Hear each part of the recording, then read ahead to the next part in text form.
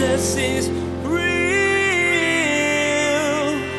There's power in your name. We find hope when we trust in your ways. We need real. And Jesus is real. I believe it's one thing to believe in the Lord, and it's another thing to fear him. It's like the difference between knowledge and wisdom.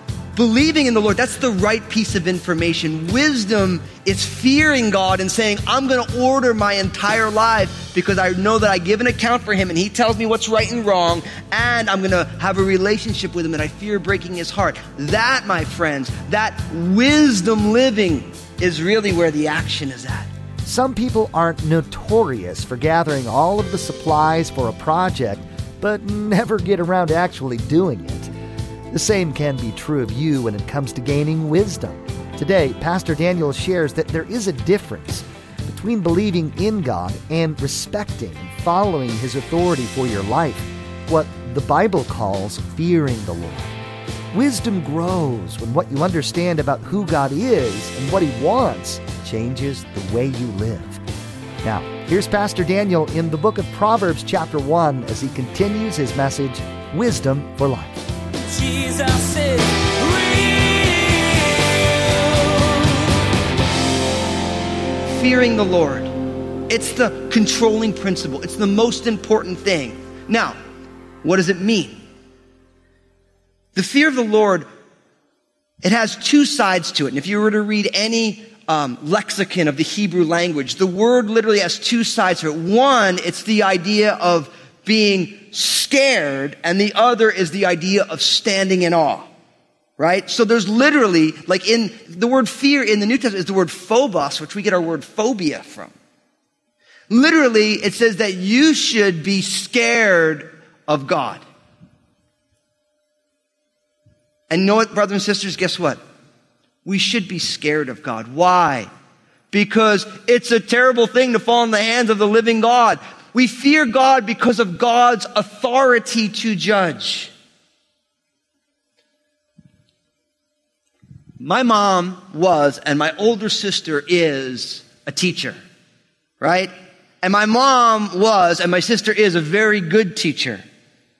But if you're a teacher, you know that you have something that is called observation. When an administrator or a principal comes into your classroom and observes the way that you teach. Now, no matter how good of a teacher you are, when you're under observation, what do you have? Fear. Why? Because that person has the authority to remove you from your position if they don't feel that you're doing a good job. See, authority brings with it fear. I always use the example. If you're driving and a cop pulls in behind you, no matter how good you're driving, you slow down, 10 and 2, you're looking in the rearview mirror a lot, right? All of us do it, except for those of you who are in law enforcement, because you got those little cards that get you out of everything.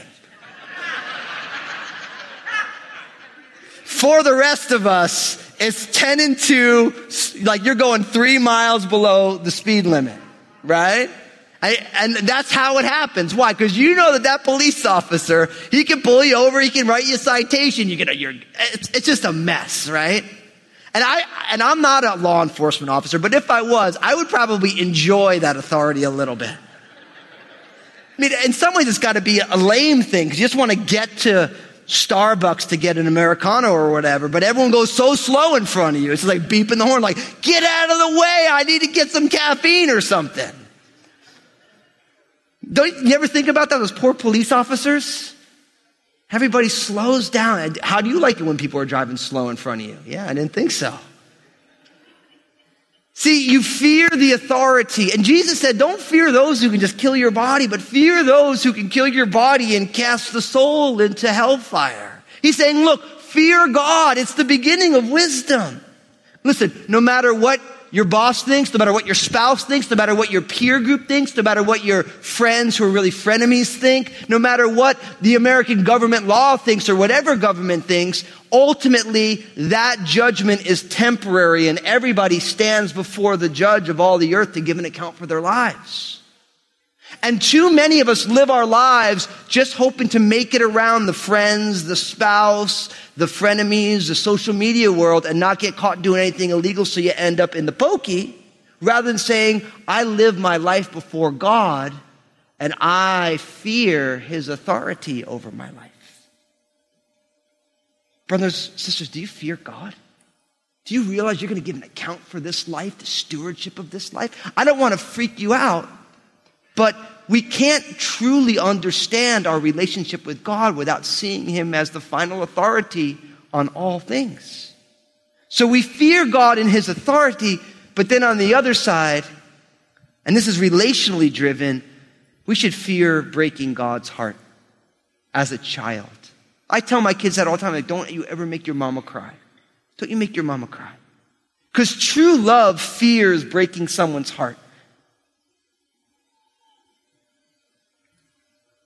Do you fear breaking God's heart? Do you see the things that we do that dishonor God as something that breaks the heart of God? Something that was so serious that God sent his own son Jesus to take the punishment for when he hung on that cross and shed his perfect blood for the remission of our sins? See, our culture and every culture is not wise because it doesn't fear the Lord. It doesn't say God is the ultimate authority on what my life is and isn't. And when I do things that are dishonoring to God, it breaks his heart. It breaks his heart. We should fear the Lord. It is the controlling principle of knowledge. And notice what he says, because it says, but fools despise wisdom and instruction. So there's the knowledgeable who fears God, and then there's the fool who will despise the fear of God. That's why it says in the Bible that the fool has said in his heart, there is no God. It's not foolish because, well, you're dumb. It's, no, because you're not willing to accept reality as it really is, you are only left to foolishness. See, it's not like when it says the fool said, it's like, oh, they're just giving the unbeliever a hard time. It's like, no, by making a decision that God is not real, you exclude yourself from any opportunity of having true, eternal, universal wisdom. Not because God says, but because that's just the reality of it. So we need to fear the Lord. And this is going to come back over and over again. It reminds me of Deuteronomy chapter 10, verses 12 to 14. And now, Israel, what does the Lord require of you? But to fear the Lord your God and to walk in his ways and to love him and to serve the Lord your God with all your heart and with all your soul and to keep the commandments of the Lord and his statutes, which I command you today for your good. Indeed, heaven and the highest heavens belong to the Lord your God, also the earth with all that is in it.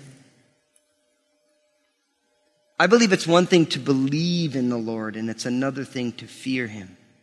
It's like the difference between knowledge and wisdom. Believing in the Lord, that's the right piece of information. Wisdom is fearing God and saying, I'm going to order my entire life because I know that I give an account for him and he tells me what's right and wrong, and I'm going to have a relationship with him and I fear breaking his heart. That, my friends, that wisdom living is really where the action is at. Do you fear God today? Do you let the fear of the Lord hem your life in? See, because if we fear the Lord, we wouldn't gossip and we wouldn't be bitter and we wouldn't harbor unforgiveness and we would not call evil good and good evil, and we will not allow ourselves to justify all the things we allow ourselves to justify. And we would say, I just want to grow and learn, and God, I've fallen, but you've redeemed me, and grace is not just a cover-up, but it's a transformational experience. We need to fear the Lord. Listen to Proverbs chapter 3, verses 7 and 8. Do not be wise in your own eyes. Fear the Lord and depart from evil. Notice this. It will be health to your flesh and strength to your bones. See, if you fear the Lord, we're going to depart from evil. And it says, it will make you healthy, my friends. That flourishing comes from fearing God and departing from things that dishonor God. Now, at this point, you see that there's two paths to take, and we're going to see these two paths are going to run all the time in the book of Proverbs. There's the path of wisdom, and there's the path of foolishness. There's wisdom and foolishness, right? And as we see what we're going to see today and going forward, it's going to be important for you to be able to say, am I being wise or am I being foolish? Right? Now, first we get a little sneak peek after the fear of the Lord into what makes somebody wise. And notice what it says in verse 8. My son, hear the instruction of your father and do not forsake the law of your mother, for they will be a graceful ornament on your head and chains about your neck. Brothers and sisters, we need to learn from our elders. You need to learn from your elders. Okay? Notice, this book was written as instruction manual for older people to the younger generation. And we see here, my son, hear the instruction of your father and do not forsake the law of your mother. And if you do, it will be a graceful ornament on your head and all these things. Now listen, in 21st century, in American culture, for a long time now, youth is king, right? Everybody pumps the youth, and if you're getting older, they just sell you all this stuff because you have the money to try and make you think that you're feeling younger, but you're really just the age that you are, right? So youth is king.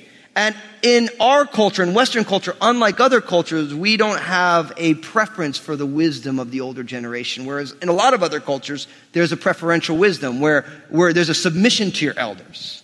Now, when I say learn from your elders, I do have to acknowledge that for many of us, we've had parents who were not wise, were not godly, were downright ruthless, and they give you terrible advice. Okay? So that plays into it, right? And at the same time, it doesn't say that parents will always give the best advice. And if you're older, it doesn't mean just because you're older, you're definitely wiser. It doesn't mean that. Wisdom comes from the Lord. And if you choose to share God's wisdom, then you are wise. If you're older and you're just older, then you're just older. Right? It's like you just been around on the earth a little longer than some young whippersnapper. But notice, it's the instruction of your father and the law. You know what the word law is? Torah. It's saying, when your parents give you godly advice, listen to them. That's what it means. When elders give you godly advice, we need to listen to them. Now, I think the key for this is that all of us have elders. And when I think of elders, I don't think of age. I think of time spent in the kingdom of God. And not just time a part of it, but time integrated, invested, walking in the Spirit. See, we all need older brothers and sisters in the faith to be able to guide us down the road. Now, if you're a parent, listen, you got to ask yourself, do I give godly counsel to my kids? Do I give biblical counsel? Not counsel of American culture from the 70s to the new millennium. Because for a lot of us, the older generation has become very security-minded, American value-minded, not biblically minded. Because you've been a part of, the boomer generation has been a part of this incredible prospering of America. And it's impossible not to take on the values of that at some point to the expense of what does it look like to follow Jesus. It's easy over time to say, yeah, I could never forgive that and be a Christian. But Jesus said, no, forgiveness is the gospel. So if you're older, don't just assume that you're wise. Why? Because humility is the beginning of wisdom, right? But go to the Lord and say, God, I want the words that I speak, the things that I encourage, I want it to be truly godly. I want me to share your heart and your word, and not just my opinions about how the world works. And if you're a younger person, listen, make sure you surround yourself with wise people. Find wise people who can speak into your life. People who will share the hard truth. People who will challenge you on your garbage. I'm so grateful for those folks in my own life.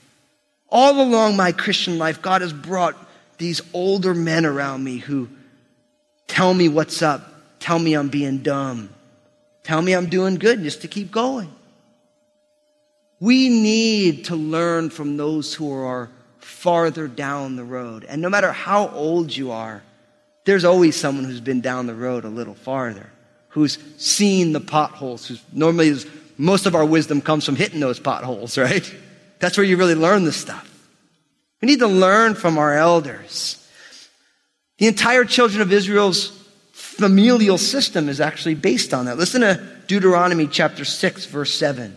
The Shema, the classic. Jesus said, this is the greatest commandment. This is the first, the controlling principle. Hear, O Israel, the Lord our God, the Lord is one. And you shall love the Lord your God with all your heart, with all your soul, with all your strength. And with these words I command you today shall be in your heart. Now, verse 7 of Deuteronomy 6. You shall teach them diligently to your children, and you shall talk of them when you sit in the house and when you walk by the way and when you lie down and when you rise up. You shall bind them as a sign on your hands, and they shall be frontlets between your eyes. You shall write them on the doorposts of your house and on your gates. See, he says, look, love God and keep these things in your heart and share them with your kids. Wherever you are, if you're in your house, if you're walking, you share my wisdom with your kids, and I want you to keep it right in front of your face. Now, you know, Jewish people, Orthodox Jews, they put these little phylacteries on their heads with a little scroll in there. Listen, you can paste a gospel on your head. It does not mean you're going to follow Jesus. Right? You put it on your hand, and they've had these little boxes with a little scroll. Listen, you can carry your Bible around. You may not follow the God of the Bible. It's about saying, I always keep God's ways and words before my eyes, and I always have my hands. I'm always dealing with the Word of God, and I put it on my home. Now listen, you can put we love Jesus, and Jesus is the Lord, and you can still spit fire at someone over the telephone or over the internet, and you got all the best Christian signs. It's saying that your family life should be rooted and grounded in the truth of God. Now don't get me wrong, I'm not knocking nice Christian little knickknacks and stuff. They're great, but the key, like, you can tattoo a cross on your arm easier than it is to deny yourself, take up your cross and follow Jesus. And sometimes we just want the religious symbol rather than the reality of what it means. What does a home that is founded on the Word of God look like? How do they interact with one another? How do they deal with their extended family? How do they treat their neighbors? How do they treat the things that they don't like that happens in the world? How do you individually, does the things that you see, does it line up with God's words? The things that you get your hands dirty in, does it line up with God's Word? See, and parents, Jewish parents were told to raise up their children in the way that they should go. Then when they are old, they will not stray.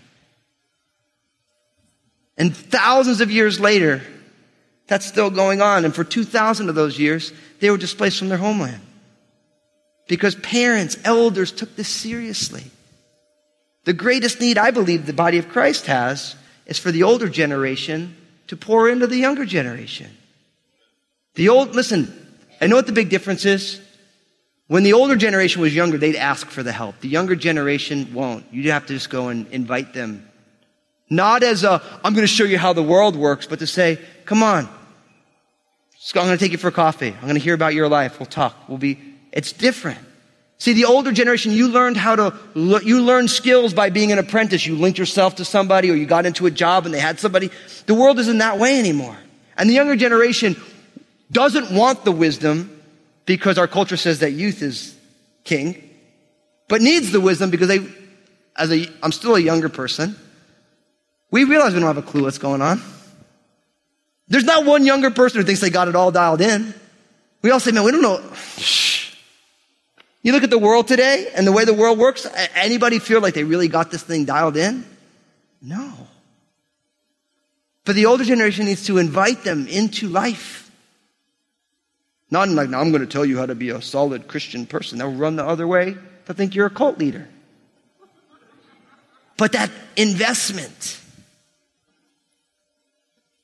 Notice, that's the way of wisdom.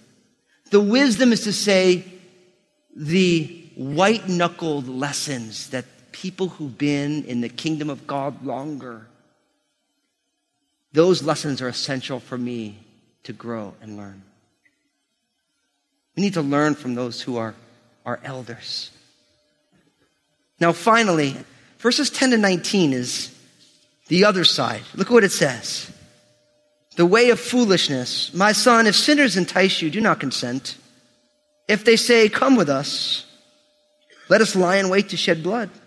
Let us lurk secretly for the innocent without cause. Let us swallow them alive like Sheol and whole like those who go down to the pit. We shall find all kinds of precious possessions. We shall fill our houses with spoil. Cast in your lot among us. Let us all have one purse. My son, do not walk in the way with them. Keep your foot from their path, for their feet run to evil, and they make haste to shed blood. Surely in vain the net is spread, and in the sight of any bird, but they lie in wait for their own blood. They lurk secretly for their own lives. So are the ways of everyone who is greedy for gain. It takes away the life of its owners. See, we learn here that we need to resist evil counsel. We need to resist evil counsel.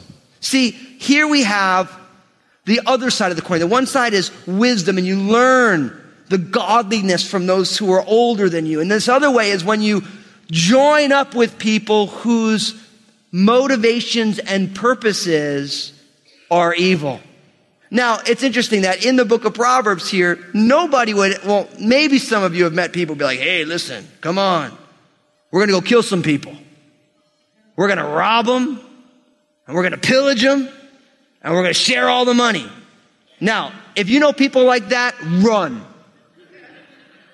They are not your friends. That's just dumb. And everybody knows it. At the very least, treat others how you'd want to be treated. You don't want to be killed. You don't want to be robbed, pillaged. You don't want all your stuff stolen. So if you don't want that, then don't do that to somebody else. So if you have friends like that, they ain't your friends. They are straight up evil, and you're going to ruin your life. Don't do that, please. And if some of you have friends like this right now, listen, you're here right now for me to tell you, you need to find new friends. You need to find new friends. That's just straight up wicked. Jesus is real. When it comes to people, sometimes one bad apple really can spoil the whole bunch. Today, Pastor Daniel cautioned you to be aware of the impact the people around you have in your life. Your friends can either encourage you to make wise decisions that lead to a flourishing life, or lead you down a path of evil and destruction. You learn that the fool ignores this warning. The wise person surrounds himself with good, godly counsel. Hey everybody, this is Pastor Daniel, and I want to be honest with you for a moment. Life is messy, and the hard reality is, if it isn't messy for you now, it will be, and it probably has been in the past. Did you know that you can still thrive in tough times? It's true, you can, but only through the power of Jesus. That's the purpose behind my book, Honestly. I want you to know how to keep living your best life in Jesus, no matter the circumstances of your life. You can find out more about it and get your own copy at JesusIsRealRadio.com. Make sure to tune in again as Pastor Daniel will share that wisdom is available to everyone, but not everyone wants it. He'll challenge you to consider whether or not you invite wisdom into your life, or if you push God and His wisdom away. Pastor Daniel will explain that when it comes to the choices you make, you reap what you sow. You'll learn that when you reject God's plan for your life, negative consequences follow. There's more to come from Pastor Daniel's series called God's Tweets. Please glance at the clock right now. Make plans to join us again for for another edition of Jesus is Real Radio.